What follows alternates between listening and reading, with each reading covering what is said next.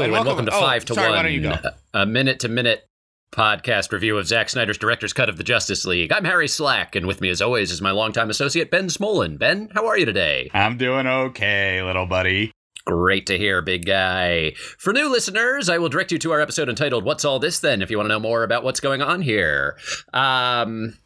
For longtime listeners, I do want to give you a bit of a content warning at the top here. There will be some sort of sexual themes in this episode, so if you are not comfortable with sort of, for those listen lilies who did not see what this minute was, it is a very sexual minute. And then for watch-alongs, you get it. You get why I'm giving a little bit of a content warning here. We're all on the same page. With that out of the way, Ben and I have just watched minute 53, one of the more sort of steamy minutes of the Mr. Snyder cut of Justice League, which is not the film's true title, but rather a lighthearted moniker we use to save some time here and there. Wow. No segment. You replaced the opening segment with a content warning. We had to give a content warning for this episode because we are a clean podcast, but we will be talking about sexuality, but we are also pro-sex on this podcast. Like, we're sex positive, so we're not thinking that that's inappropriate. It's just, but if you don't want to talk about sex, that's fine. You can skip this episode. So as not to waste anyone's time, a resource we all have precious little of, we'll be sticking to the 2.5 minute mark very strictly, so please excuse us if we interrupt each other. Beyond the time limits, the reviewers may respond to the film in whatever way they choose. Who's going first today, Ben? It is me. All right, well, take it away then. Okay, so this minute, just the full... Here's the full sum up of the minute, is that Aquaman walks out of the bar. A little slower, just a little slower. Yeah.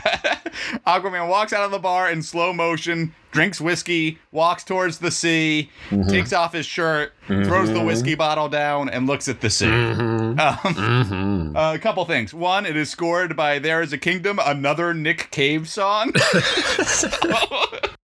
So I don't know. Stop that would be my first note. And two, I still hate his eyes. I really don't like his eyes. They give me the heebie-jeebies. And now here's my main comment about this. I'm sure you'll have way different things to say. Okay, but the centerpiece of this moment is his looking at the ocean as the waves crest, and he takes off his tank top. Right? Yeah. And with the implication being like he's about to jump into the sea. Right? Sure. So I looked back to the previous minute.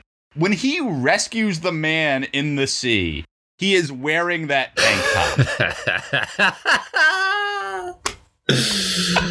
So he saves the man in the tank top. He's wearing the tank top. He takes the man into the bar, still wearing the tank top, walks out of the bar and goes, you know what? It's time to jump in the ocean. I'll take off this tank top. And I'm like, it is total nonsense just for an excuse to have the moment of the reveal of the beefcake.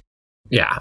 And obviously, just like if it wasn't clear, this minute is totally irrelevant and doesn't need to exist. Well, you know, one man's opinion. Let's just qualify that with that. Yeah, I'm very prepared for this to be your favorite minute of the film. Yeah, it's up there. It's definitely in the top 5. But yeah, no, there's just nothing going on. This is, honestly, I would say this is probably worse than the nonsense Wonder Woman sequence.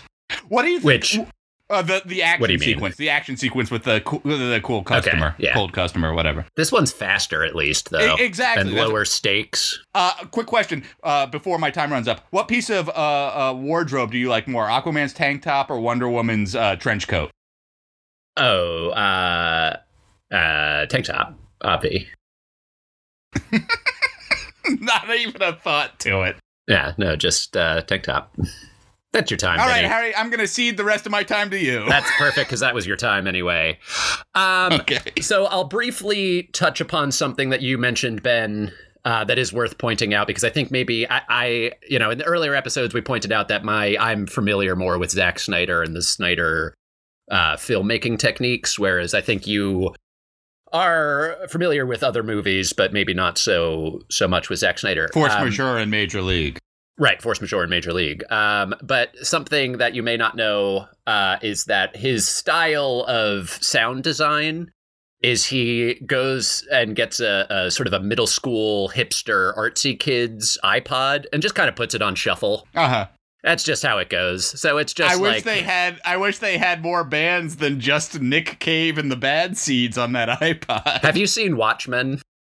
Have you seen Zack Snyder's Watchmen? Are you talking about the Hallelujah scene? So it's the whole movie though. There is just and it's like I think it comes from his starting out as a music video director. I think largely he makes long music videos in the middle of his movies. Like it's just what he does. And I'll make no evaluative judgments about that. It just is the style of his, films. But you liked this minute. Yeah, loved it. You know why, Ben? Tell us why. It reminds me of one of my second favorite what I'll call like queer cinema films of all time, which is Strangers by the Lake. Oh, God. Yeah, I love Strangers by the Lake. So Strangers by the Lake is just a movie about a nude gay beach in France, and then there's a murder mystery. Man, that movie's great. And, I think if Khal Drogo was in that movie would be even better. I'd be into that.